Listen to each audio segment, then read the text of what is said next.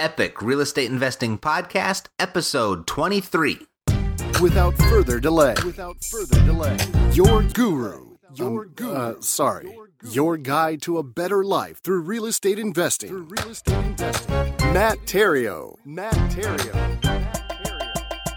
Hello and greetings from the Epic Real Estate Investing Podcast. Happy New Year from the podcast that's going to show you how to build wealth through creative real estate investing. So you will have the option to realistically retire in the next 10 years or less and enjoy the good life while you're still young enough to do so. My name is Matt Theriault, author, full-time real estate investor, and family man. If this is your first time listening to this show, you're going to want to do two things. First of all, welcome. Glad that you're here. But you're going to want to go back and listen to episode 1 for the ground rules of the show. And 2, I want you to download the free real estate investing course, How to Do Deals, No Money Required. And you can get that at freerealestateinvestingcourse.com. It's a step-by-step course of where I unveil the mystery around doing deals with no money or credit. And that's yours for free at freerealestateinvestingcourse.com. Okay, so before we get into today's episode, I've got a few announcements. First, I want to say thank you to Joe and Alex over at the Real Estate Investing Mastery Podcast for having me on this week as their guest.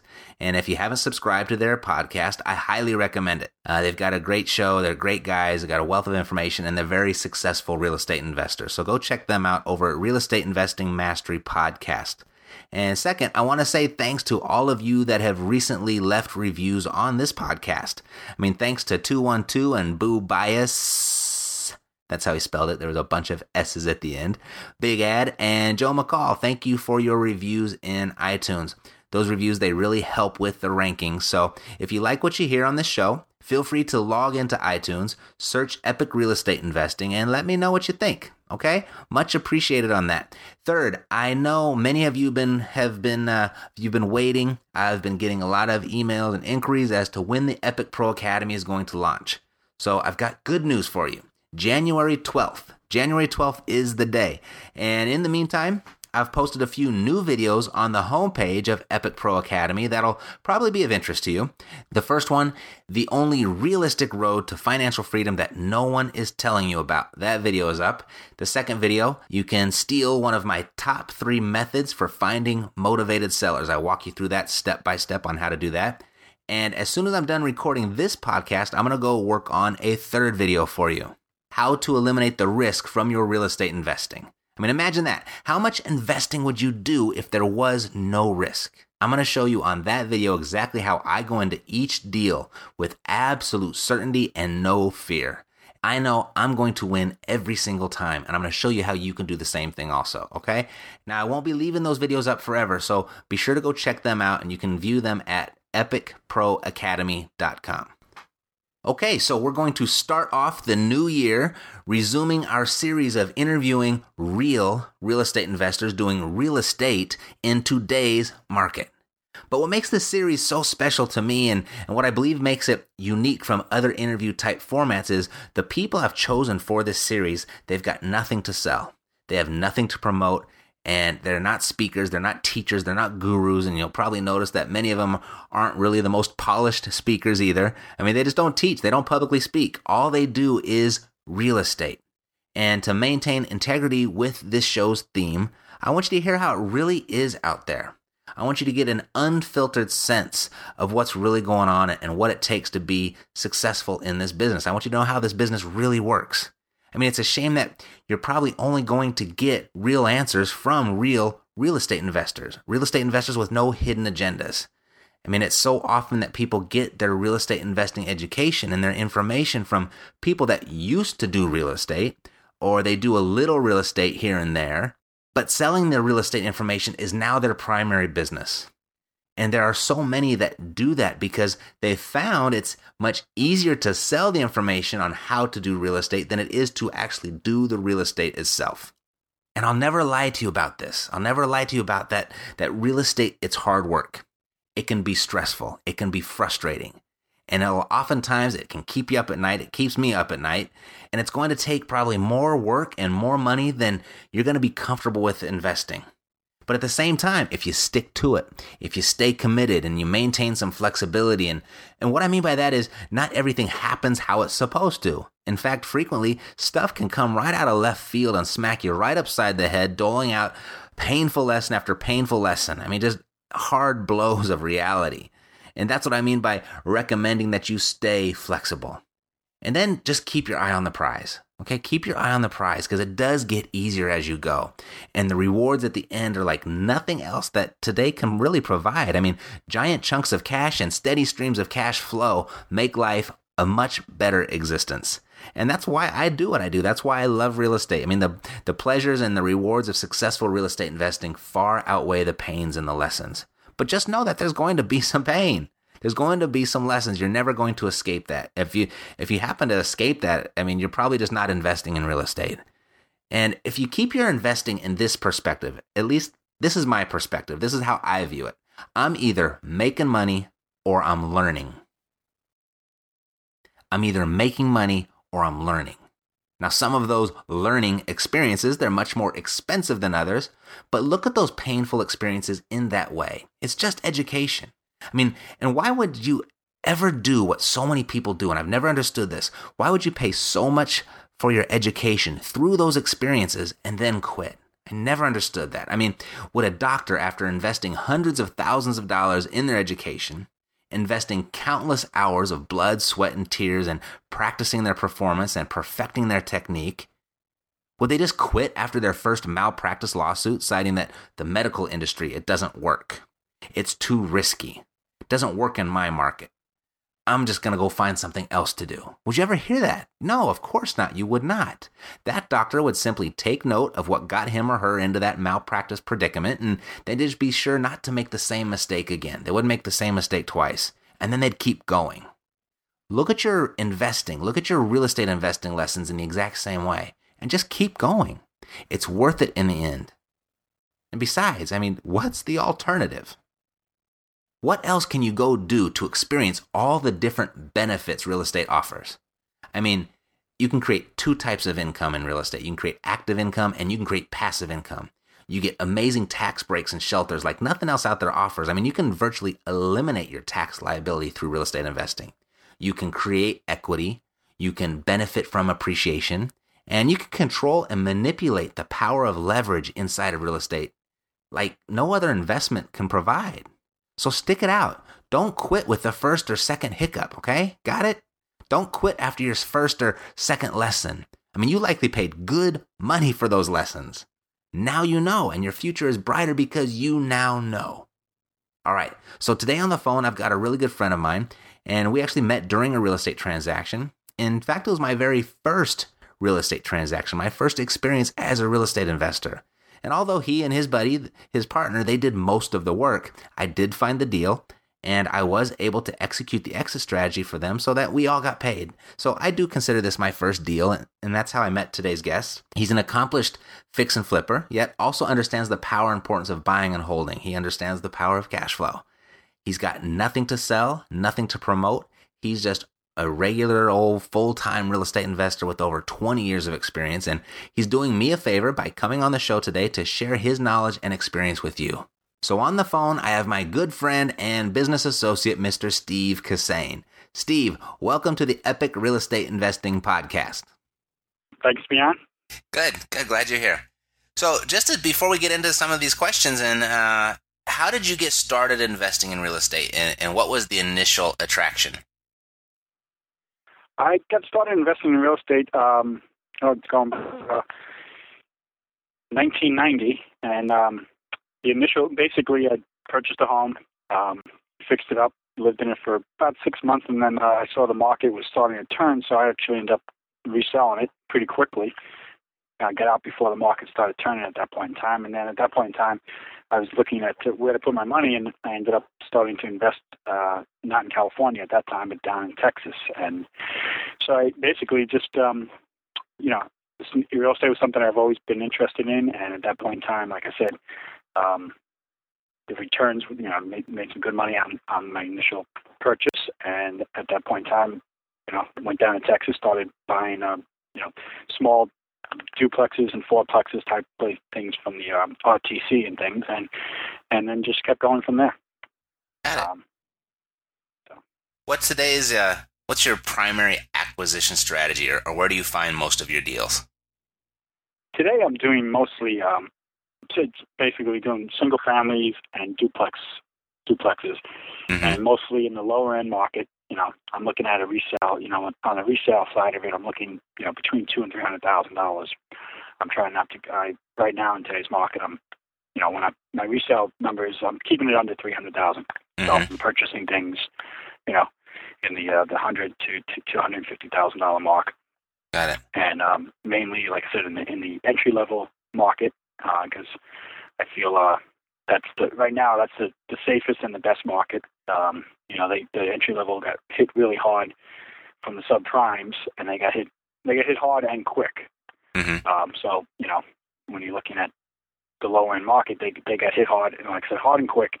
Versus some of the other markets, if you look at the $500,000, $600,000, $700,000 markets, there's still a lot of foreclosures filtering through all the markets, but I see more downside in the higher end market than I do in the lower end. So I'm focusing on doing purchasing single families and duplexes and fixing them up and reselling them. Got it. So you're doing more of a fix and flip is your main strategy right now? Right now I'm doing fix and flip.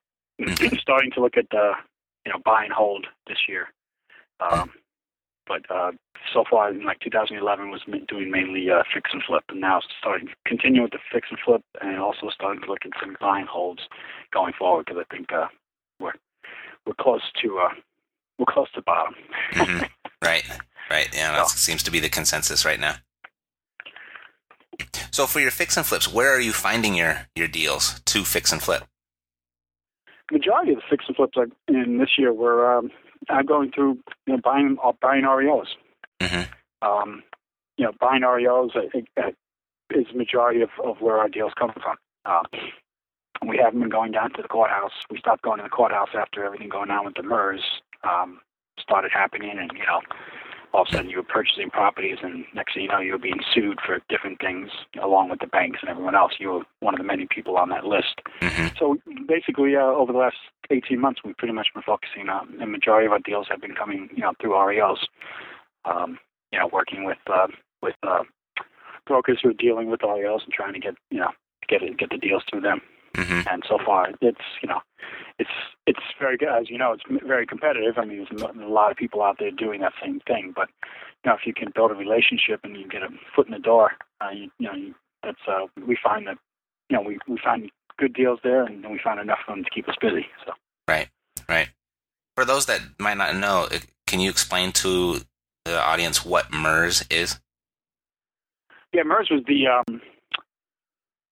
I forget the exact initials. It's like the mortgage something. It's basically it was a servicing company. It was it was somebody who basically started servicing all the mortgages for the different banks.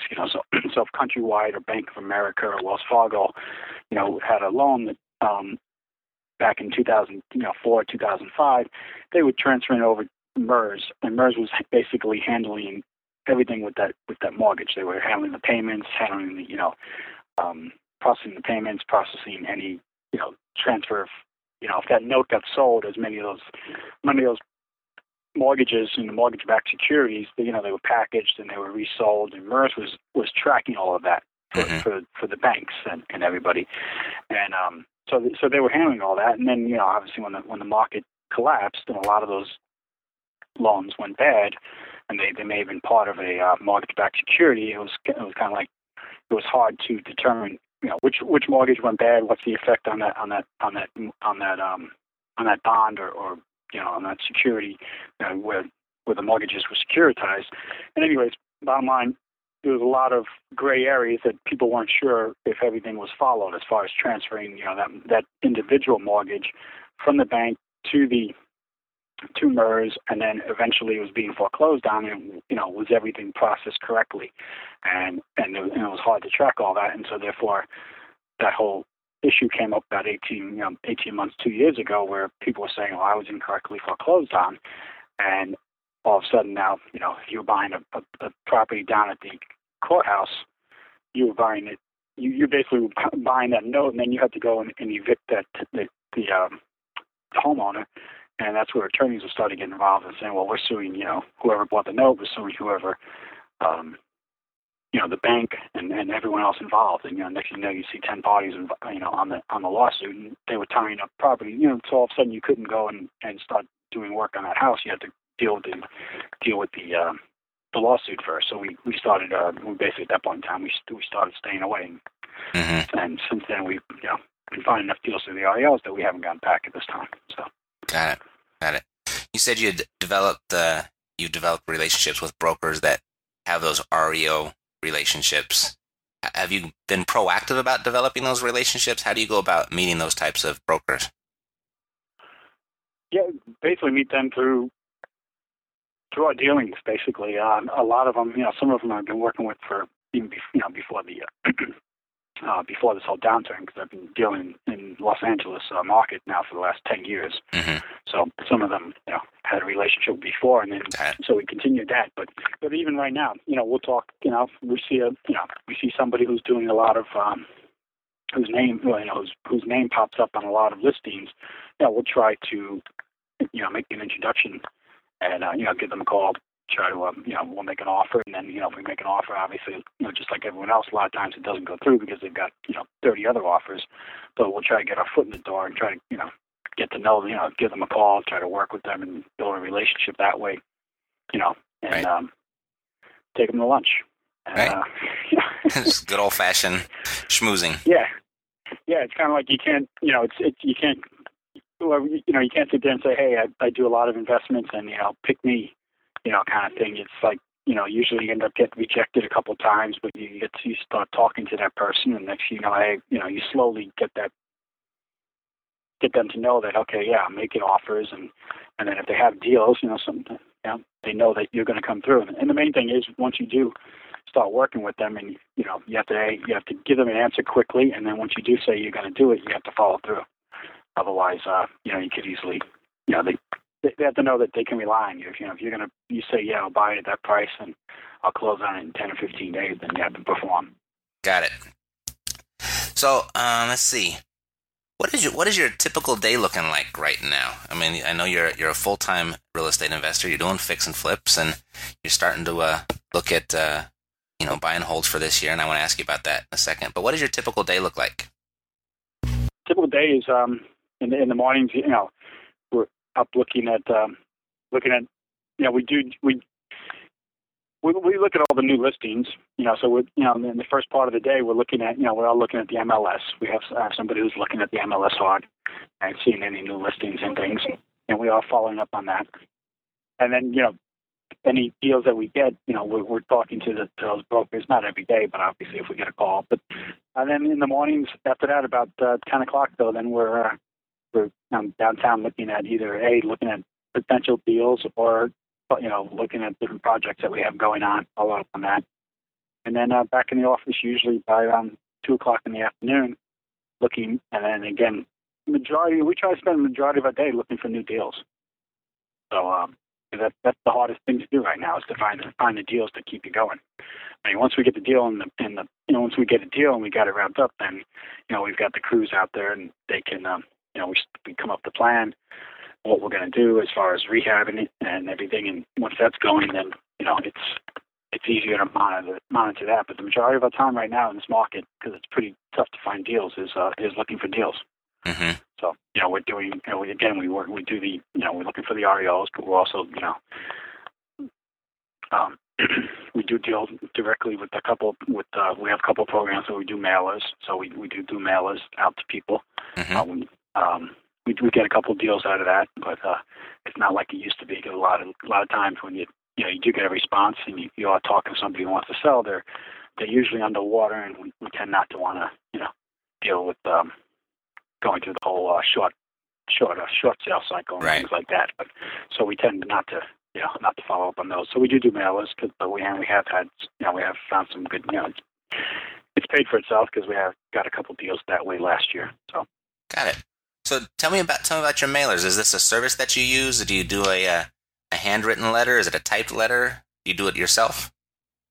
It's a typed letter. We have a number of standard letters that we have on the system, and we don't use a service. We're not we're not sending hundreds of thousands all the time, but we're sending a few hundred every month, and it's we get different reports from title on who to send it to, and we search certain criteria that we like, and that we get a good response from, and then we just have a few letters geared specifically, depending on what we're mailing on.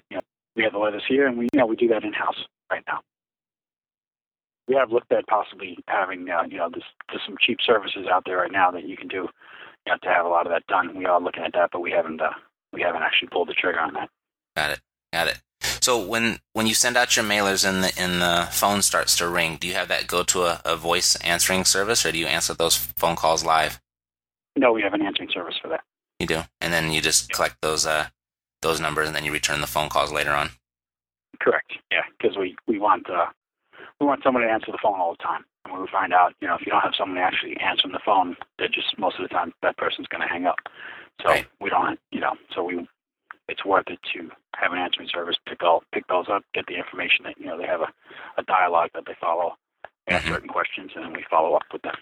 Oh, good. So you have a live person, a live answering service. Yes. That's cool. Very cool. I think that's a good approach. What are some of your? Go ahead. No, I was going to say, because we used to, prior to that, we would, if you didn't have a live answering service and you had them call in the office and someone was in there, we typically, you could come back to the office, you see, okay, you can look to see how many calls you got, and you see all these hang-ups, and they're like, okay, they're not 800 numbers, so they're local numbers, people are calling and hanging up, so chances are it's from our letter, and sometimes you only get that one shot to really get them, so it's worth it to have somebody, a live person answering the phone. Exactly. I totally agree. I mean, if you don't get that person when they're calling on their time, it's hard to get them back in the mood and the mindset to get them to discuss their situation. Correct. Yep. Awesome. So how is right now you're investing mostly in California, right? Yeah, we do have property out of state, but we're not active. We're just investing right now 100% in California. Got it. Yes. Okay, so with the system that you kind of explained to me with your marketing and what your typical day looks like, how many fix and flips are you doing right now a year? We did 16 last year. 16, that's good. And you are holding property right now. You do have some buy and holds. Can you tell me a little bit about those? Yeah, no, have a number of rentals. Some of them more recent purchases. Some of them have had for a long time. But yeah, have a number of duplexes that we have right now, and have some large, one or two larger buildings, 16 units, 12 units. We have started looking at those. The smaller apartment buildings, like I say smaller, I mean, under 20 units. So there are some good deals out there right now on those, especially in the C type areas, which is, kind of downtown, south central area. As the big investors haven't really gone in there for those types of units. So we do see some, we do follow those, and if we do see a good deal there, we will do something on those. But majority, we're focusing when we look at fix and flips. That when buy and holds, we're looking at starting to do more buy and holds this year. We're looking at the smaller, when I say smaller units, we're looking at actually fourplexes and under, because we see good opportunity there. Got it. So with those fourplexes and those duplexes, as you're starting to look for your buy and holds, is there a certain, how do you select those? Like, first, how do you select the area? And as far as when you find the right area, the property that you actually choose, that you're going to make an offer and that you want to buy and hold, how do you analyze that? And what's kind of the deciding factor, whether this is thumbs up or thumbs down? Well, the first thing we look at is we look at gross rent multipliers, just our key thing in the beginning. We say, okay, number one, is it rented or not? So that's the first question. Because on all the ones that we buy, we want two things before we do anything. So we want cash flow and equity from day one. So we want to buy cash. We don't want something that's okay in 5 years from now it'll start cash flowing. We want we're looking at something that's going to cash flow right away. So if it's empty, we know in 2 months we're going to have that fixed up, rented. We're going to be cash flowing that right away. The other thing we want to do is we want to buy equity, just like we do on the flips. If we're buying a place for $100,000 and we're going to resell it for $200,000, well, we're looking at that same thing on the buy and holds, because we want to buy a duplex or a fourplex that's, undervalued. And once we do our repairs and get it rented, then, we have built-in equity. So two things we're looking for: equity and cash flow from day one. And, just on a general, we look at, the first thing we look at, right away is we say, okay, we're looking, we're doing a lot of stuff downtown. We are looking on the west side for buying homes also, because we do see that, it's a good deal on the west side. Long term, that's going to do really well. But our minimum GRM, we're looking for something that's GRM of 7% or less. So we don't pay more than 7% for gross rent multiplier right now. That's what we're looking at. So if it's more than 7%, we typically won't look at it. Got it. So you'd said that you did mostly fix and flips in 2011. You did 16 of those, and you'd mentioned earlier that you think we're getting close to the bottom. What are you seeing in the market, or what are you reading, or what types of indicators are you looking at that has you believing that we are close to the bottom? Well, I believe we're close to the bottom in the lower end for sure. When I say, again, in those areas that, with the resale value of under $300,000, I believe, we're close to the bottom, but close or near the bottom. Those areas got hit hard, and we see, when we do a flip, we know that there's a lot of pent up demand for those homes. If you price it right, you're going to get a lot of offers right away. The only issue really is it's hard for people to get loans, but the demand is there. But there's obstacles for those people to buy. But and those buyers under $300,000, purchasing a home under $300,000, it's usually it's cheaper for them to buy that house and pay rent and pay the mortgage than it is to rent that house. So the rent versus buy decision is favorable for doing those type of deals. But we don't see that on the other, on the upper end, or I say not the upper end, but the middle. If you get the property, between middle for LA is, $500 to $1 million. We don't see the same. We're not as positive in that area as we are in the lower end, because the equation is a little different, and there's different factors affecting those houses. The rent versus buy decision doesn't always make sense in that, if you're buying a $700,000 home, your mortgage may not be cheaper than going and renting a house similar to that. And the other thing is a lot of unknown issues impacting those houses. There's a lot of negative things coming out of Washington that have a bigger impact on the $700,000 or $900,000 home. Whether they're going to, if the mortgage interest deduction goes away, which we don't think it's going to go away, but they've been talking now for over 12 months that they want to eliminate the mortgage interest deduction for anyone making over $250,000. Well, if that goes away, that's kind of a major impact on that $700,000, $800,000, $900,000 house, because now all of a sudden, if you're making over $250,000 and you're not going to get the mortgage interest deduction, it doesn't make a lot of sense to go buy that house right now. So we still see a lot of negative things coming out of Washington that's having a negative impact on those types of homes. But we don't see it.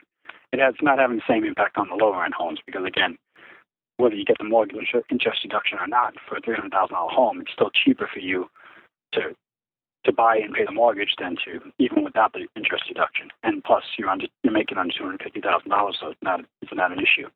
Again, so we see it being near the bottom. I mean, we still see the upper end, just like we've seen in the last couple of months. There's been the actual price in California has come down, but mainly the majority of that is mainly due to the number of higher end homes selling. And again, I think a lot of that's a result. So therefore, the percentage of higher end homes selling November was less than, say, in April, May, or June, and therefore we've seen the average price and the median price in California coming down the last couple of months. But the majority of that is due to the fact that there's not enough. There's less upper end home selling, and we think that's a lot of that due to negative things coming out of Washington. And people sitting there saying, okay, well, I'm going to wait till we figure everything out. As far as, like a mortgage interest deduction and a lot of other things come out of Washington. People are on the sidelines until all that clears up. Got it. Very cool. So I know you've been doing this for a long time, Steve, and you've been doing this since 1990, as you mentioned. How much do you think you've invested in your actual real estate investing education, and do you continue to invest in your education? Yeah, no, I invest all the time. Unfortunately, I don't have a budget. Some people I know go into the year and they say, "Okay, I'm going to spend this much on my education." I don't do that exactly. So, but I do take courses all the time. You know, if I see something good, I do it basically. It's more selective than saying, "Okay, I'm going to spend $2,000 or $3,000 this year." I do it. It's more selective. If it's a good course and I think it makes sense and something that I want to know about, I'll go take that. I subscribe to a couple of different newsletters to stay on top of on top of what's going on, because as much as I try to stay on top of what's going on, you can't stay on top of everything. So, one is like subscribe. Bruce Norris's letter is very good. I think he does a great job at really quantifying exactly what's going on. Not just saying here's what I think. He actually gets in and quantifies it with facts and charts and everything. And I think that's really helpful. And then you're really staying on, but you take a course probably every other month or so. End up taking at least a one day course. You can get involved with real estate clubs. So once a month, go to different meetings. Once or twice a month, go to different meetings, talking to people at those clubs and seeing what they're doing, and also seeing the different speakers that they have come there to talk about different aspects of the market and what they're doing to things are changing so quickly that 3 years ago no one was doing REOs. Now everyone's doing REOs and things. So REOs.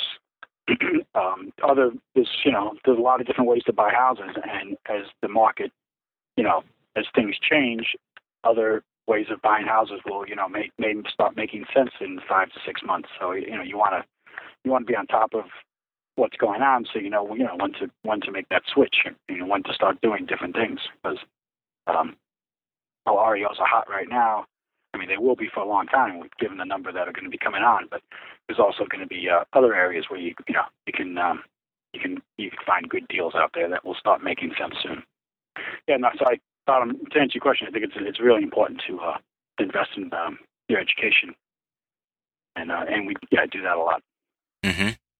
Speaking of education, what is something you now know that you wish you would have known when you got started? Creative financing. There's a lot of ways to buy and hold property, and a lot of ways to pay for. If you can find a deal, there's no reason you can't get that deal done. If whether you have the money or whether you need to bring somebody in on that deal, and talking to somebody who, the hardest thing, you make money when you buy the property. You don't make money when you sell it. You don't make money. You make money when you buy it. So if you're out there, and whether you're a big time investor or a small investor, you can find a good deal, and you have the knowledge to then go and either put the deal together yourself, or at least realize, hey, you know what, I have a good deal, I have it locked up, but I don't know what to do. If you have the contacts or you've got the education to then talk to somebody and say, here's what I've got, you can make that work. So I think knowing about creative financing, and having a good network of people that you can turn to, so that when you do all that work to find a good deal, that you don't lose it. So looking back in hindsight, just getting out there, networking with people, having a good core group of people that you can work with, whether it's a lender, an investor who you can turn to and say, hey, here's the deal. So really, really getting out there, and networking, and then creating a good group of people that you can work with and talk to when you do find a deal, and just knowing more about the financing, because once you know about the financing and having different ways to finance and fund a deal, it's one of the key things in this market. I mean, once you find a deal, you can get somebody to fix it up. You can get someone to sell it for you, but finding the deal and putting the deal together is key. So I think knowing all the different options that you have and getting educated on that is important. Got it. Do you have maybe a story about one of the more creative ways that you've acquired a property? Yeah. Well, back in the early 2000s, it was purchased it was a 16-unit property was on the market. The guy actually ended up buying about 3 places from this one individual. He had a lot of apartment buildings and different things, and he ran into some trouble and was trying to unload a number of them, and he had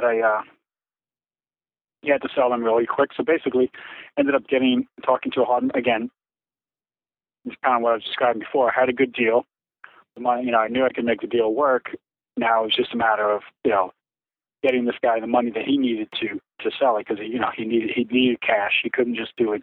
We couldn't do any kind of he couldn't carry anything or do anything like that. So basically, ended up getting a hard money loan in first position.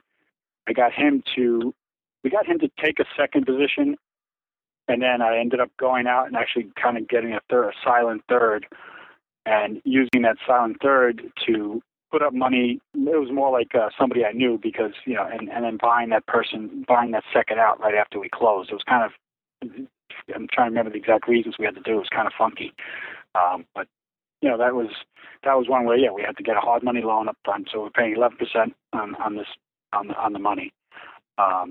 Paying off the second, we had to pay it off within 4 months, because the seller had to have money within a certain time frame. So we were able to convince him to take that, do that second, and that we'd get him paid off within 4 months, and then we had to go out and get that money to pay him off. So that was one. It wasn't that's not super creative or anything, but right. I mean, just knowing what your options are, I guess, pulling 3 different people or 3 different financing sources into a deal is, a lot of people are out there looking that they think they have to have the money to go out and invest, and you do need the money to invest, but it doesn't always have to be your money, and there's multiple sources to get that from, and that's kind of what you did there. Yeah, and that turned into be a no money down deal. People said, "Oh, you're crazy! You borrow money at 11%." I said, "I'll borrow money at 20% if it's going to cash flow." So, I literally had people saying, "Wow, you're nuts paying 11%. Like, why? It's a property I don't own today. In a month from now, I'm going to own it. I'm going to pay somebody 11%. They're going to be happy. I'm going to collect my rent, so I'm going to put money in my pocket every month. We're all going to be happy." So, right. That's one thing you too is not to get, it doesn't matter what interest rate you're paying. If you have to pay a high interest rate to get a good deal, that's going to pay you at the end of the month. At the end of every month, it's worth it. So exactly. I've got a half a dozen properties in Illinois, which I know I paid over market value for, but I was able to get in with seller financing and such a low money down. I'm getting 30% ROI. So as long as I'm cash flowing, I'm getting 30%. Where else are you going to get that? And I've got a lot of people that kind of said the same thing to me. I was nuts to pay that much for those properties, and I was like, well, it's 30% return on my investment, and as long as it's cash flowing and making money, you're investors. That's what you're supposed to do, is put your money to work and have it bring more back to you. Yeah, and if it's paying you every month, so it's no big deal to hold that. So you can hold that for 7 years, and 7 years from now, you'll probably be sitting, you have a lot of equity in those. Exactly. Yeah. So let me ask you this, Steve, the last question, or actually second to last question. If you lost everything today and you had to start from scratch, how would you restart? I would restart doing single-family flips. I would go out there, I'd find a deal, and then once I found that deal, I'd start talking at the same time. Well, I did 2 things. I would start talking to people, to potential money people. I'd say, okay, who are potential money people out there that I could go to? And then I would right away start looking for single-family flips and go find a good deal. And then once I found that deal, I'd make sure I had a couple of different sources where I could go and say, here's a deal, and here's how much we're looking at. If you come in on this, whatever you can work out with that investor, but I'd find an investor to then, either give you the money to do it, where you're just going to pay them a flat percentage, or bring them in on the deal. Either way, it's a win-win for you, because if you give away part of the deal, you're still getting something versus nothing. If you can pay them straight interest, that's great. So yeah, that's what I would start doing first. And the reason why doing that is because you can make money quicker,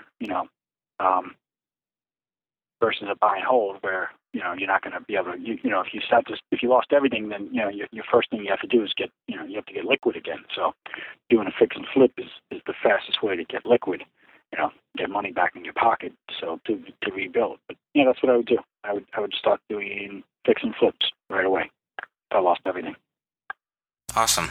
Yeah, that's you need the cash to create the cash flow, and you got to flip properties to create that cash. I agree. Yeah, exactly. I mean, I know. So I know you've done a ton of fix and flips and rehabs, and what are your? This was one of the burning questions that came in from one of my listeners. So I've been asking everyone that does fix and flips this one question: what are your 3 most important rehab tips you could share with someone just getting into fixing and flipping? Know the market. When I say know the market, you need to know what you're going to sell that for. There's no way you can tell if it's a good deal or not if you don't really know the market. You have to be very current on what's selling and know your competition. What else is out there for sale? What can I realistically sell this for? Do your research when you buy it. You don't want to find out surprises late, after you close on that deal. So when I say do your research, I mean find out if there's any violations. Find out if there's city issues that you have to deal with, because they can, you can sit there and you think you're buying a great deal at $100,000, and then after you close, you didn't do your research and you find out that it has violations on it and has illegal, couple square feet of anyways, you don't want to find those out after the fact, because that you probably, if that's the case, then chances are you may have just lost money on that deal. So mainly you don't want to lose money on a deal, and it's okay, if you don't make as much as you thought, but do your homework up front. So do your research, and always have multiple exit strategies. Markets change, things happen.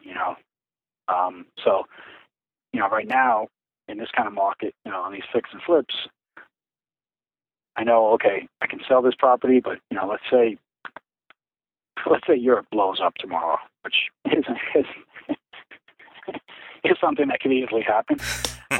Right. And next thing you know, all the banks in the U.S. are losing billions of dollars again. We're back to 2008, which is only 3 years ago. We're back to 2008, where you couldn't sell anything. You could have tons of buyers, but no one can get financing. So, it could happen. So you need to be able to. You need multiple exit strategies. So if you can't sell that property, will it cash flow for you? Right. No, I agree with that. You should always have at least 2, because quite often that first one, your plan A, doesn't work out. That happens all the time. So you need the plan B. Yeah, I mean, there's a lot of people who aren't in this business anymore after 2006 and after 2007 and 2008. So right. Exactly. Those were the gamblers. Yeah, definitely. Cool. So let's just end up. Well, what's in your investing future right now, Steve, that you're really excited about? Well, for this year, we're looking at, like I said, doing continue doing the fix and flips. But I'm excited to start really get into more of the buy and holds also as the year progresses. Awesome. So yeah, the cash flow is the focus. I know you've got a family, you've got a bunch of kids. You made waffles for them this morning, and cash flow makes all that happen. Gotta keep those waffles flowing, man. Exactly. Right. Yeah. So, well, thanks, Steve. This has been awesome. You're a wealth of information, and we'd love to have you back if you'd be open to that. Yeah. No, I'd be open to it, and thanks for the opportunity. And just I think everyone realizes how good real estate is, but it's if you look, look at the last couple of years. Just last year, real estate, stock market was flatter down, bonds are flat. It's you can't beat real estate, and it's real. You can see it and hold it, so it's good. Exactly. That's my favorite part of it, actually. Yeah. Awesome. You have something. So. Cool. Well, thanks for taking time out of your weekend, Steve, to join us, and you have a good weekend, and we'll talk soon. You too. Take care. Take care. Bye. So that's my buddy Steve, and if you were listening, and if you've been listening to our last few interviews, all of our real estate investors doing real estate in today's market, you're probably starting to notice something about this business that you'll rarely find in a course, if you ever find it in a course, or you're not going to find it in a seminar. You're not going to find it in a weekend real estate investing boot camp either. And what I'm speaking of is the real currency of this business is relationships. This is a people business, and it's those people and your relationships with those people that will cause your business to flourish. It'll cause your business to thrive. It'll cause your business to go on and on and on and around and around and around. It keeps it going. You see, every piece of real estate you buy or sell is going to be from another person. There are no silver bullets. You've got to get out there and you got to share yourself among other people, among other investors, among other real estate professionals, among real estate clubs, and among real estate networks. Your network is going to be the backbone of your business. And you develop that network with your people skills. In my opinion, it's the most powerful, most important skill that you can have as a real estate investor. It's your people skills. Because it doesn't matter how you find your deal, you're going to eventually have to talk to a person. And if you haven't read it, go out and get Dale Carnegie's book, How to Win Friends and Influence People. Your real estate investing business is going to benefit more from that book than any real estate investing book that I know of. And what I mean by that is, you can be an absolute beginner in this business. You can totally mess up transactions. You can mess up at every single corner.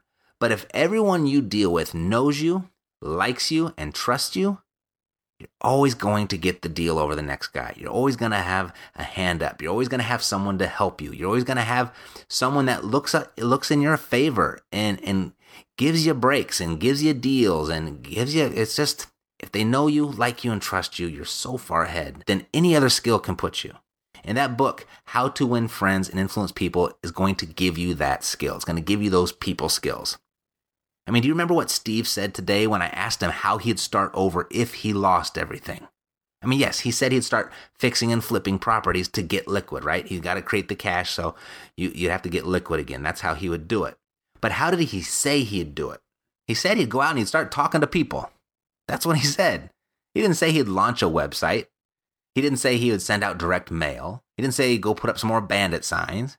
Sure, all of those things work. They all have their place. They can complement your business in very powerful ways. I use all of that stuff. But that's not how he said he'd start. He said he'd start by talking to people. And a lot of people, they don't really want to hear that. But with every single one of my interviews, that's been a very common denominator. And they've been on the show. They've got nothing to sell, nothing to promote. They really don't care if you believe them or not.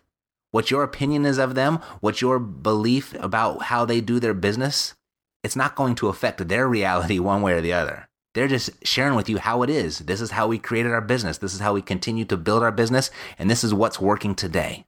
And it's through people. Also, you'll notice that my recent guests, they've placed a big emphasis on finding deals. That's where most of their time is spent, in finding deals. And you're probably starting to notice that they all look for the deal before they look for the money to the deal. That's a huge mistake by new investors. They try to find the money first. Don't do that. Find the deal and the money will find you. I spent an entire episode, or maybe I spent 2 episodes on this. And if you missed it, you're going to want to go back and check that out. I'm not sure which episode that was. We've only got 23 episodes, not that many. I just don't have iTunes up right now. But just know, find the deal first and the money finds you. And they've all said that. They have no idea what questions I'm going to ask them. And they have all answered in almost precisely the same way. Hopefully you're starting to notice that. Another common denominator amongst these interviews, they all continue to invest in their education. You have to in this business. The dynamics, they're always changing. The market's always changing. The strategy is always changing. The laws are changing. The policy is changing. Does a doctor or a lawyer stop with their education after college? No, it's ongoing. You've got to stay up to date. You never are going to know it all. Always be a student. Even our guest today, Steve Kissane, has been investing since 1990, and he still invests in his education. Hopefully the patterns amongst these interviews are starting to appear for you. And take heed. This is how it's done in the real world. This is how it's being done today in today's market. Now, our next episode, I've got another really great interview lined up for you with a woman who's so successful with her fix and flips. She's caught the attention of national TV, and she actually ended up on Flip That House. So that's next. You won't want to miss that episode. And to start the new year off right, go get your free real estate investing course, How to Do Deals, No Money Required. Money, it certainly helps, but it's not required. And you can get that for free at freerealestateinvestingcourse.com. And lastly, go check out the new videos that I posted for you at epicproacademy.com. January 12th is our launch date, but I put some videos up there right now just to hold you guys over, all right? I'm here for you. This show is for you, and it's for your success. So let's make 2012 a successful year. Agreed? Awesome. So until next time, as a very wise person once said, a New Year's resolution backed by commitment is not just another resolution. It's reality waiting to happen. So commit to your education, commit to your business, and commit to this year being your best year ever. To your success, I'm Matt Theriault, living the dream. Thank you for spending this time with Matt Theriault and the Epic Real Estate Investing Podcast. When you have a moment, stop by iTunes to leave your comments and let us know what you think of the show. And if you haven't done so already, get started investing today by visiting freerealestateinvestingcourse.com to access Matt's free course, How to Do Deals, No Money Required. Until next time. To your success.